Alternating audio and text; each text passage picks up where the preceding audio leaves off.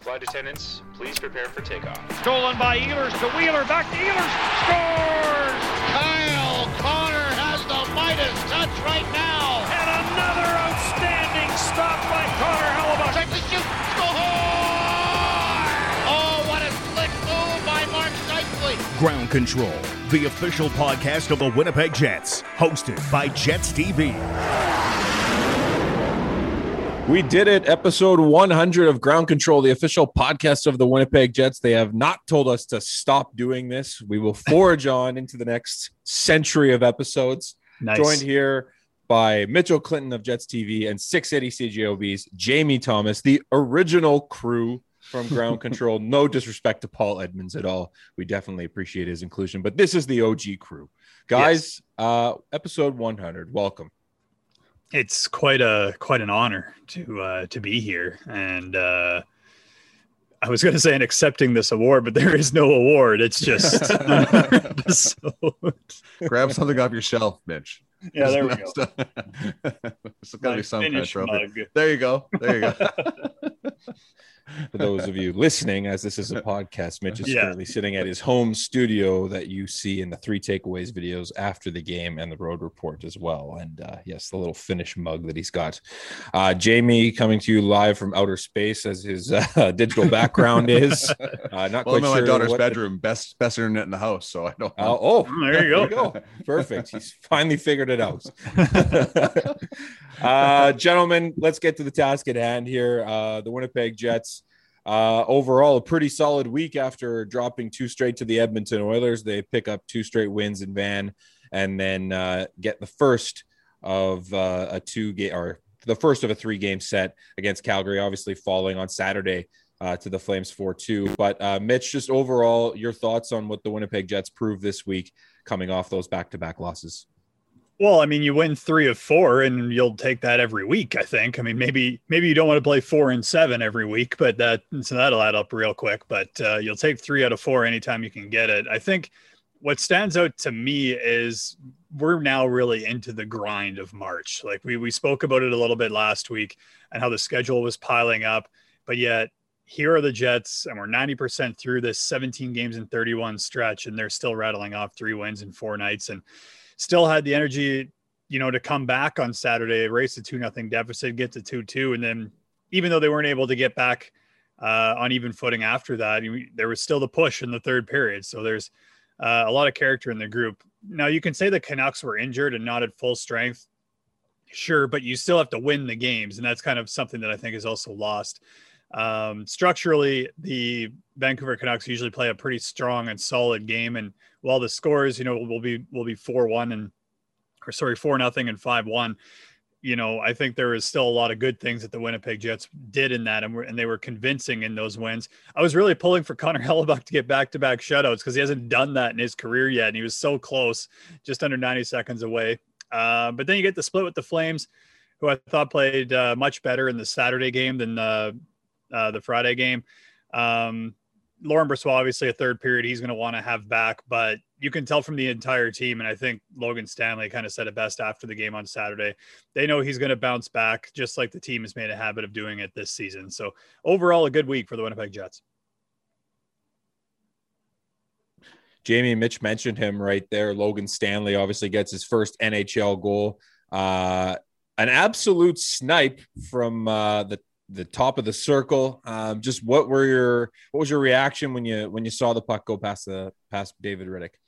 I just think it's hard not to be happy for the big guy. He had chances earlier this week to get his first National Hockey League goals, got the first National Hockey League assist out of the way. And I think it further proves that it's going to be very difficult for Logan Stanley to come out of the Winnipeg Jets lineup. He comes in by an injury, and now he has pretty much played his way to stay. And I know that's a long ways away from that type of decision to be made, but to score a goal the way he did, and he's got his first NHL fight out of the way too as well. So there's just a whole bunch of firsts that he's proven that he can play in the NHL. He's proven that spending time in the American Hockey League after being drafted is a good thing to do to cement your game. And I think there's so many people that are happy for Logan Stanley's development and his play. And it's been something to watch.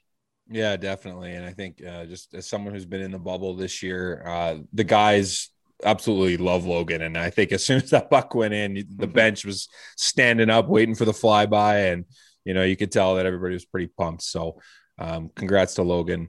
We actually interviewed Logan on our 99th episode. So if you didn't listen to that, go check it out. The ground control bump. That's what he got there. Yeah. Oh, for sure. It's a proven science. It's a proven science. Well, this week's guest is Connor Hellebuyck, and I'm pretty sure he'll get the bump too. Yes. All the way to the finals. Yes, please. Mitch, the third line. I mean, Andrew Kopp had 4 goals against the Vancouver Canucks. What a performance by him. Adam Lowry, as well, had 2 goals in the previous game. And then Mason Appleton had 1 on Saturday night against the Flames. Just what have you seen from that trio, and how come they have been so effective? Yeah, I mean, you add it up over the last, I believe it's 4 games. They've got 7 goals and 12 points. And I mean, it's a line that kind of starts from their own zone out, which is, pretty much the embodiment of what Paul Maurice wants to see from every line on the Winnipeg Jets. And all 3 of them are penalty killers, and real good penalty killers at that. So basically that defensive mindset that they have and those defensive strengths that they have just translate into their 5-on-5 game and their 5-on-4 game. And, the thing that's kind of changed this year, and Andrew Kopp said it, is they don't really view themselves as a checking line. Sure, they might get that assignment, but when they're on the road, opposing coaches are doing everything they can to get their top guys away from that line. So now you got another kind of situation in the matchups where maybe the Kopp, Lowry, Appleton line is going against an opposition's third line. And the way that the Jets line, that trio is playing, that's an advantage every single night for the Winnipeg Jets. And you look at 7 games against the Flames so far this year, another group that is pretty deep up front. Kopp, Lowry, Appleton got 3 goals and 9 points so far in 7 games. So they're finding ways to get to the back of the net. Mason Appleton obviously scoring on Saturday. I think Andrew Kopp picked up the assist on that one. So you have guys on that line that can take faceoffs in Kopp and Lowry. And at the same time, they're so much different offensively and how they generate offense from the top 2 lines that I think it gives the Jets a really nice mix. And we're starting to see the rewards for those guys who have worked so hard on not only their defensive game, but finding ways to contribute on the offensive side as well. Jamie, are we starting to see the playoff push edition or version of Connor Hellebuyck? I mean, he's allowed 3 goals in his last 3 starts combined. And one of those goals were in essentially trash time. What have you seen from Connor Hellebuyck that's allowing him to clamp down right now? I think the best way to kind of answer that question, Tyler, is those last 2 starts that he had, he was phenomenal. But of course, Andrew Kopp's 4-goal game overrode his effort in Vancouver. And then of course the first game in Calgary, again, so solid, but the fact that they held on and played so well kind of overshadowed that as well. So it looks like Connor Hellebuyck in November and February of last season, when he just simply was moving things around. His positioning was fantastic, no big rebounds. And, Mitch has brought this up many times, and for good reason. Remember that game in San Jose when he had 50 plus saves and he said I was kind of bored. So yeah, that's because everything is hitting him because he's in the right place. So I think those last 3 starts are exactly where he was in the months of November and February. And that is a phenomenal feeling if you're the Winnipeg Jets at this point, to know your goaltender's locked in like that. It was by no fault of his own in those games in Edmonton, especially when Blake Wheeler said they ran into a freak. Best way to put it. Yeah, that's probably the best description of Connor McDavid I've heard since he's been in the National Hockey League from Blake Wheeler the other day. So he's in the right place at the right time. And, you outside of that anomaly of a performance from Laurent Brossoit the other night, I think you feel pretty okay with your goaltending as you get to the playoffs here. Well, sliding into our guest this week, Connor Hellebuyck, obviously perfect segue. I sat down with the Jets goaltender on Saturday afternoon, Talked about a bunch of different things, including his time in Odessa, Texas with the Odessa Jackalopes. And through the power of the internet, I actually reached out to his goaltending partner, Justin Davis. He lives in St. Louis currently. So he gave me a few tasty nuggets to play off of to throw at Connor. Very nice. So we talked about that. We talked about just the team this year and quite a bit more. So enjoy this about 20-minute interview. Hi, this is Connor Hellebuyck, and you're listening to Ground Control, the official podcast of the Winnipeg Jets. Joined by Connor Hellebuyck here on Ground Control, the official podcast of the Winnipeg Jets. Connor, this is our 100th episode, so it's a big deal for us. And now I would probably ask you, what's your favorite episode of Ground Control? Have you listened to any of them? No, I have not. I figured not. That's all good. Okay, so number 100. Do you remember your 100th NHL win? Oh, yeah, I have it framed up in my basement. It was against Edmonton, and it was a big win, and I made some big saves late at the end, and the team was pumped. So since then, you've picked up an extra 64 wins. You're sitting at 164. You're a Vezina winner. You've become one of the most consistent and dependable goalies in the NHL. Now, when you think back to the 11-12 season in Odessa, did you think that you would get here? And I suspect I know the answer to this, but did you think this is where you'd end up? Well, this was the plan the entire time, and when I was in that season, I really wasn't thinking NHL. I was more thinking about the next step and making myself the best I can every day so I can get to the next step, which at that point was college. And that came rather quickly that year. And then not only that, then I started getting some NHL scouts coming around and asking questions. And it was almost a whirlwind because I wasn't really expecting NHL out of that junior league. I was expecting just let's grind and get to the next step. And then all of a sudden everything started happening at once. So in Odessa, your goaltending partner was Justin Davis. Do you remember Justin? I do. So through the internet, I managed to get in contact with him yesterday. So he gave me some tidbits to play off of here. So I asked him, when you played with Connor, what was he like as a guy and a teammate? And he goes, he was a good guy, always cracking one-liners and laughing at his own jokes. It reminds me of the video the NHL posted of someone rolling him down to practice, which was in Edmonton about a month ago. He says that sums up his personality pretty well. As far as a teammate goes, he was our best player, always competing and making everyone else around him better. What do you remember about him and just your relationship with him? Oh, J-Day was awesome. Man, he was just on and off the ice. Great team guy. Really good goalie, too. And,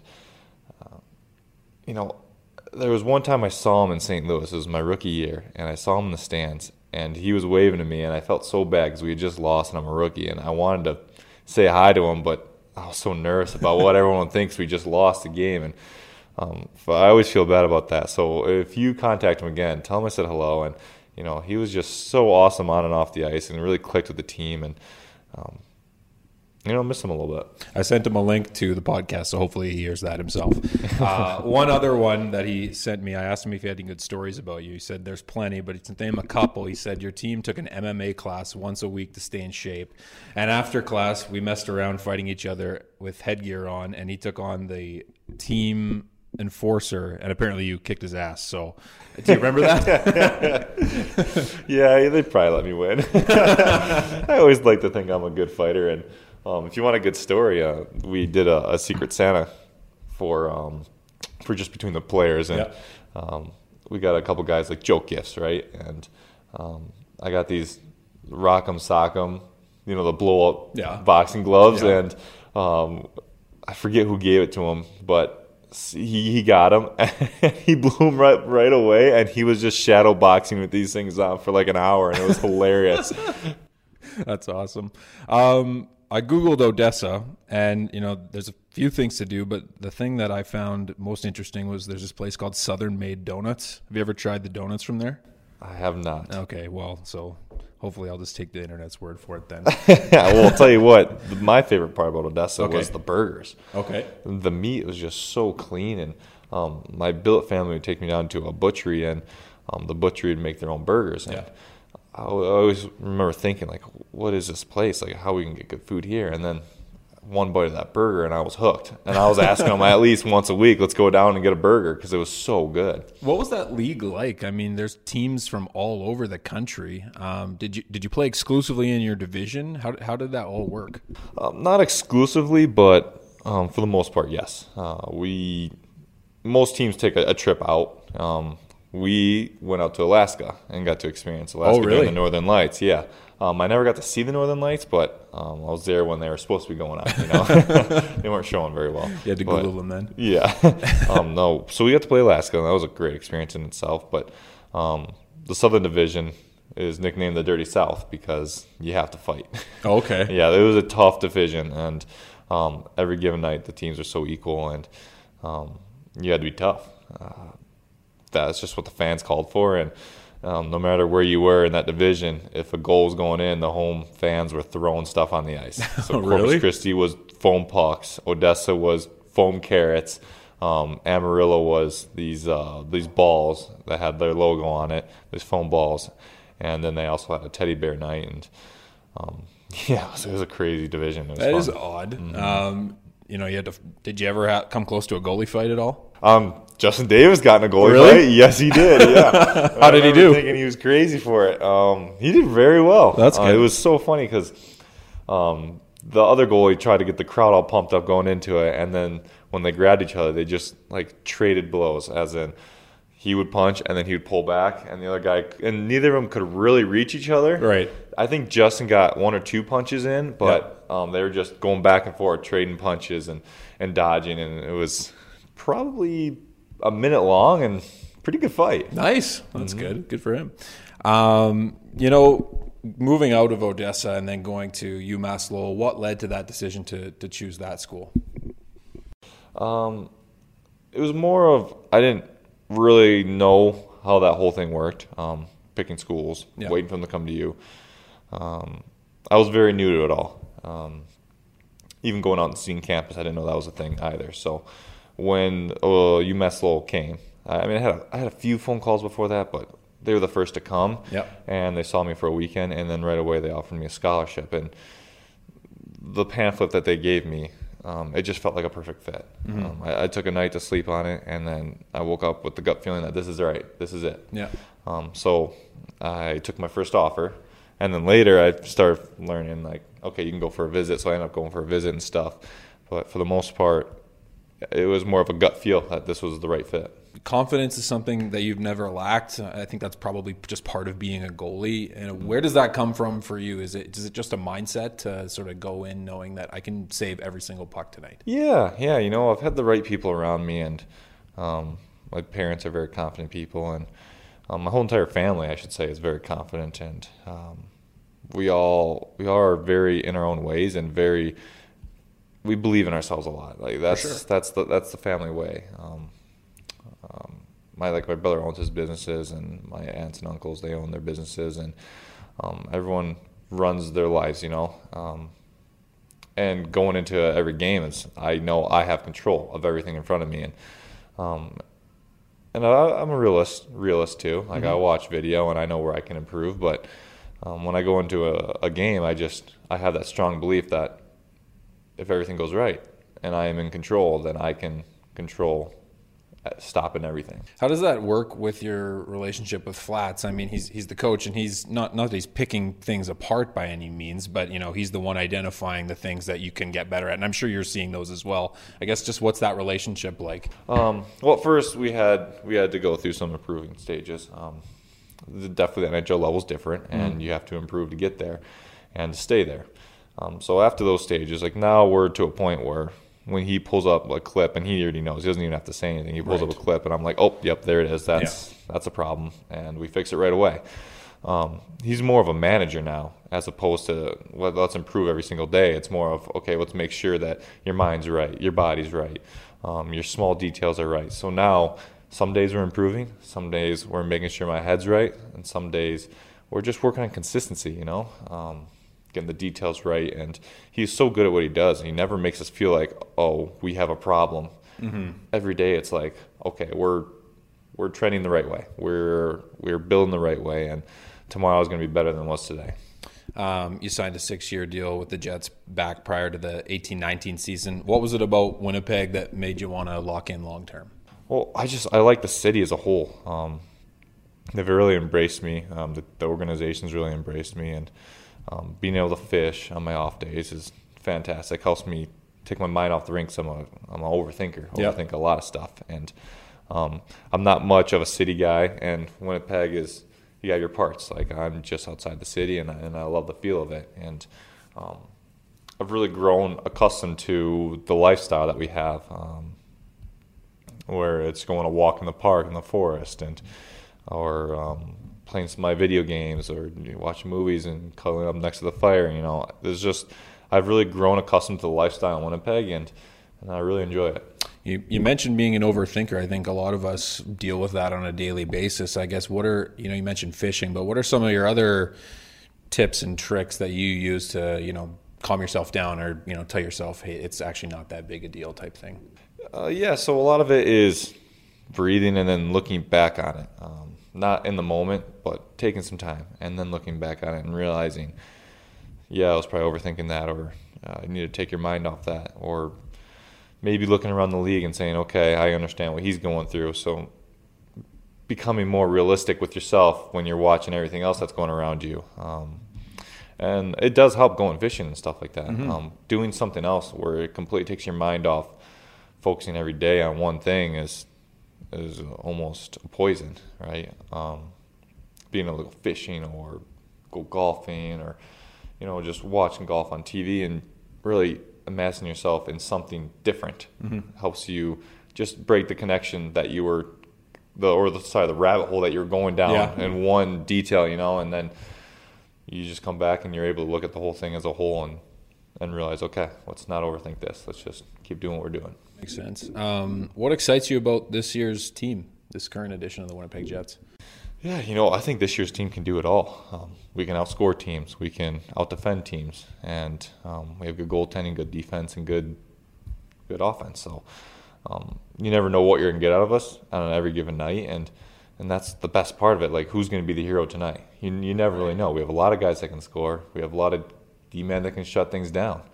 And it's so exciting to see a different team every single night, right? I mean, obviously we're playing the same way and we're sticking to our details, but for the hero, you never know who's going to be that guy, and that's exciting to me. Makes a lot of sense. You've been with the group for a while now. How important has the consistency been, not only from a player standpoint, but just from a staff as well? I mean, you haven't had much turnover with the coaching staff at all. Yeah, and I talked about this with one of the players the other day. Is the best part about our staff and our organization is they are growing with us. They're not just stuck in their ways, because like Paul, he has a ton of NHL games, and you still see him improving every single day. Mm-hmm. And we really are growing this team as a whole. Not just one guy is getting better and one part of the team is getting better. It is the entire team that is growing and getting better and really understanding what it takes to be good in this league. I've asked you this before, and Paul always talks about how he just leaves the goalies alone. He lets Flats deal with the goalies. But what's your relationship like with Paul? I mean, you kind of, alluded to it a little bit there. Yeah, it's changed a lot through the years as he grows more comfortable with me and understands that what me and Flats are doing is different than the forwards or the defense. And he just lets us do our thing, and he trusts us. That's the biggest thing, the trust factor when that comes into play. But our relationship is, I respect him, and everything he says and everything he manages, I respect the way he's doing it, and I'm not going to question it. He has a lot of games, and he can see this team through the years, and he knows what's going to make us play best. So for me, I respect every decision he makes, and then if he needs something from me, he comes and talks to me. And so it's really business as usual, but there is a casual point where sometimes he'll joke with me with a story. Like yesterday before the game, he was telling me what the old times were when there was no advertisements on the boards, and the wingers would stay in their lanes, and it was good to hear a little bit of lighthearted stories from him. Yeah, must be kind of cool too. I mean, the man has coached over 1,000 games in the NHL, and he's very likely a Hall of Fame coach one day. That has to be pretty cool as a hockey fan too. Oh, absolutely. When him and Charlie Huddy get going, those guys have stories, you know, and the good stories about the old days that you don't see anymore. And it's just back when it was so fun and funny and just different. And now there's so much pressure on the game, And I'm sure there's pressure back then too, but Yeah. now looking back, you can kind of laugh about it. And it's good to get the touches of that every once in a while. You've had a couple different goalie partners here in Winnipeg, but right now you're with Lauren Brossois. How has that relationship developed over the past few years? It seems like you guys are the best of buds. Yeah, it's great because like we make each other better. And I know every goalie partner can say that, but the fact of the matter is we have the same trainer and very similar games. So it's not just making each other based on, okay, we're competing now. It's more, I try something new, he tries it, doesn't work. Then he tries something new and he tells me about it, and I try it and it does work and stuff like that. So like little details where it's not just one guy figuring out and then one guy trying to see if it works for his game. It's a two-way street. Like he'll try some things that work into my game, and I try some things that work into his game. And just being able to get better like that is so more consistent because he can see things from the outside and not even be afraid to tell me because he's all of a sudden just saying, okay, I'm working on this and I see this. And it's great that we can bounce ideas back and forth because it's almost like having another goalie coach. Yeah, I was just going to say that must be kind of like that. Have you ever been in an opposite situation where your goaltending partner, whether, you guys are competing for a job and you're just not seeing eye to eye type of thing, and that has to be difficult, I would imagine. No, not necessarily. Though at that point, it just becomes you're worrying about yourself and you're worrying about your own game, and then there's mental sides of it that all goalies understand because we're alone in the net and no one really understands goaltending like a goaltender. So there's always the mental side of it and what we're going through, which is always nice to have a goalie partner to talk about that. That makes sense. Wrapping things up here, you mentioned it earlier, but you're an avid fisherman. What spots in Manitoba do you check out a lot of the time in the winter? I am a big Lake Winnipeg guy. Okay. The walleye bite is real good, and learning to navigate that water is a little bit frustrating because there's always ridges and thick snow. But once you do, it's really easy and really fun. Nice. Do you take any of the teammates out with you, or are you just a kind of a single guy out there in your shack? No, I have. Okay. I take some teammates and I wait till I get on to a good bite before I take them. So you don't get bad reviews. Yeah, exactly, and make sure. And I have taken out a guy here and there when they haven't caught anything, and it sucks for me. I feel like it was even more pressure on me, and I want them to love what I do. But sure. No, just getting out there for an off day is just, especially when you bring a teammate and you just chat about everything that's going on and just lightweight, kind of take the stress off. That's the best part of it. Who are you not inviting back? Honestly, I've liked everyone I've gone with so far. Good. Everyone enjoys it. So every fisherman has a great fishing story. Do you have one at all? I guess I have a little one from Lake Winnipeg. Sure. I have this Panoptics where I can kind of see how big the fish is. Okay. And I caught a nice big walleye, and I'm bringing it up the hole, and I know it's big, and I get it into the hole, and the ice is probably 2 feet deep, maybe a little less. Yep. I bring it into the hole, and all of a sudden the lure pops out, and I can see the fish, and I know how big it is. And I got it face first through the hole, so it's hard for that big fish to turn around the hole and get down. Yeah. And as it's trying, I just shove my arm all the way down the hole. No way. And they have teeth in their mouth too, so I had to be very careful. Get my finger in its mouth and just grab a tooth and just slightly turn its head up so it can't turn back down. And then by this point, my whole forearm's in the hole. And at this point, I grab its neck and I start to pull it up, and then I get my other hand on it, and I pull out this 26-inch walleye. No way. Yeah. And I look, and it's like anything for the fish. And I think KC was with me at the time, and then my whole arm was just soaked. So yeah, there's your fishing story. Great way to end it. Thanks so much, Connor. You're welcome. Shop where the players shop. Jets Gear and TrueNorthShop.com are your authentic team stores. Make sure to stock up on all your favorite Winnipeg Jets and Manitoba Moose merchandise today. Visit one of the 5 Jets Gear locations or shop online at TrueNorthShop.com. Sliding into the back half of this podcast, Mitch, we'll start with you. The Winnipeg Jets, they get going this week. They finish up the 7-game road trip with a date against the Calgary Flames on Monday. And then on Wednesday and Friday, they take on the Toronto Maple Leafs and then wrap things up on Sunday with a battle against the Vancouver Canucks. And that's the start of a 2-game set. So what are we looking for from the Jets this week? Well, I think the first thing is you finish off a stretch of 12 of 14 on the road. That's probably the biggest thing that the Jets are going to take out of the end of this 7-game road trip coming. You just know that that's been an absolute grind. Like, you come off I believe it was the 5-game road trip before, you're home for 3 days and you're back out on the road for nearly 2 weeks. Like, that's a lot. So now the challenge is, and I have to give a shout out to Dennis Bayak for this one, but he said it on the broadcast the other night. The challenge is handling the first game back from the road trip. The Jets have kind of feasted on teams in that position so far this season, and it's been similarly done to them to a certain extent at Bell MTS Place this season as well. So it's not going to be easy. You come home and you have a 2-game series with the Maple Leafs, the very team the Jets are chasing for top spot in the North.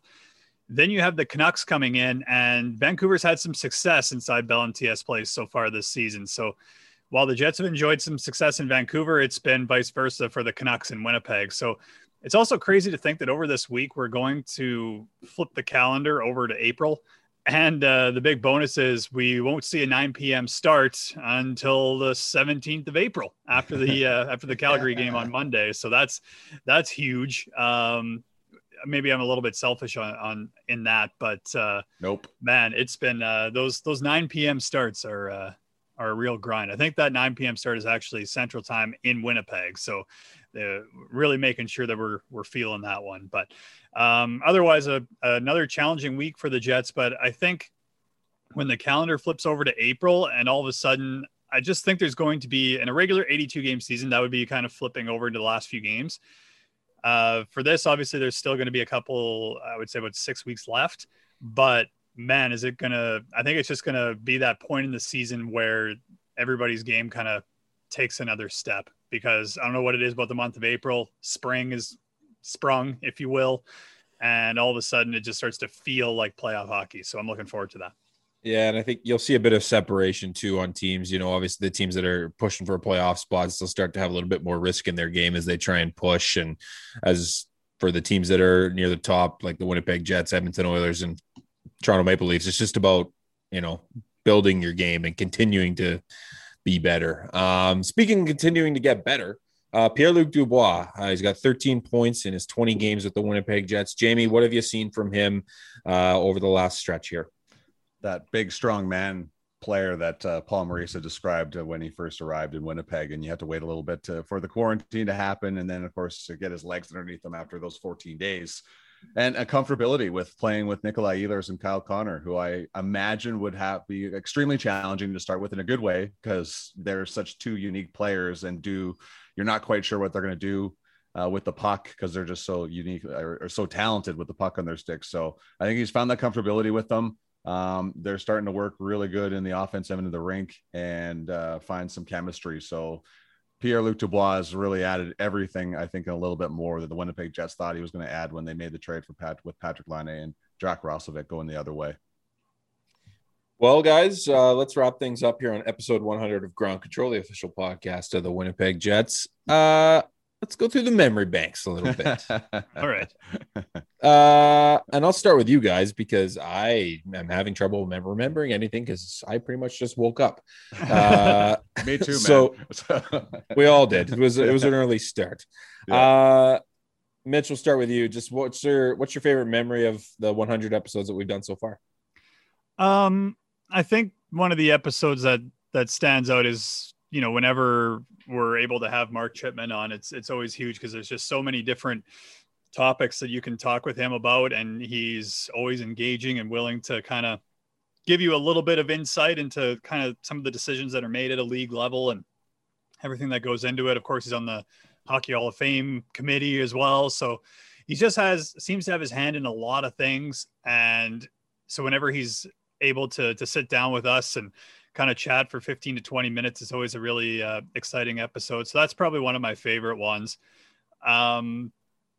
And then also, I think it's just because I can't believe I'm going to say this, just because I miss part of the office setting, is how we used to, especially, I would say last season and even the first season of the pod, we would, after games, so it'd be 11:30 at night when we're done all the post game stuff, we would be recording the podcast, and we would be, we'd get all this work done, and it would be this build up to get all the post game content out. And then it's like, okay, let's do the podcast. And then we would all have our mics in our hands, and we'd all just lean back in our chairs because we're just like, okay, time to be laid back a little bit.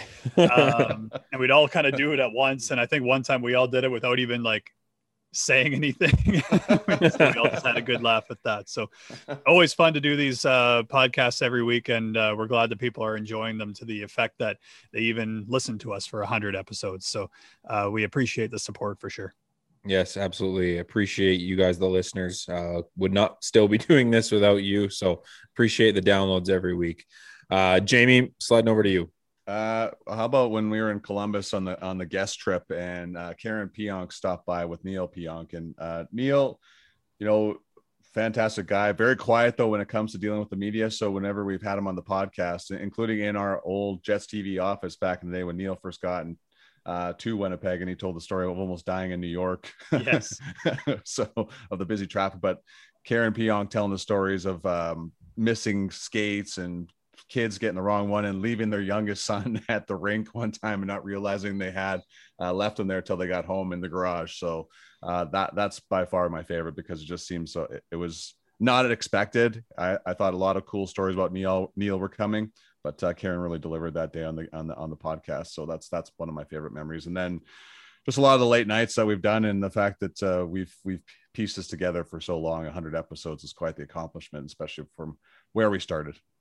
Yeah, shout out to Neil Pionk. Actually, he's our only 3-time guest, so and it's well deserved.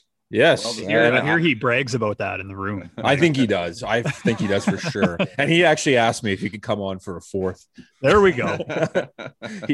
He did not ask me that. I will ask him that. He delivered that pretty well. I'm like, wow, he did. That's fantastic. Well, considering Jamie stole one of my favorite memories, even though I was just sitting there monitoring the audio for that interview, really enjoyed listening to Neil and his mom. My favorite memory, I think, goes back to the first episode that we did with Paul Bissonnette, Biz Nasty. Oh, yes. Known, and he called us the ECHL of podcasts. I'd like to think we've graduated at least one tier since then. I think we have some pretty good guests, and we have some good banter and commentary, but I think that was my favorite memory by far of all the interviews that we've done. But overall, just, the support that we've gotten from the fans and the downloads we get every week. We've had steady growth since the start of the podcast. So definitely appreciate it. Appreciate the work that you guys put in every week to pull some analysis from the stats that you're seeing and what you're seeing, and translate it into the fans into a very digestible way. So appreciate that. Anyway, fellas, let's wrap this up. On behalf of myself, Tyler Esquivel, Jets TV's Mitchell Clinton, Jamie Thomas of 680 CJOB, Paul Edmonds, and of course, the illustrious producer, Daniel Moss, back in Winnipeg, who always puts this together and makes it sound beautiful. Thank you so much for your time. Thank you so much for listening to Ground Control, the official podcast of the Winnipeg Jets. We'll see you next week. This has been Ground Control, the official podcast of the Winnipeg Jets, hosted by Jets TV. For Jets news, videos, and more, head to winnipegjets.com.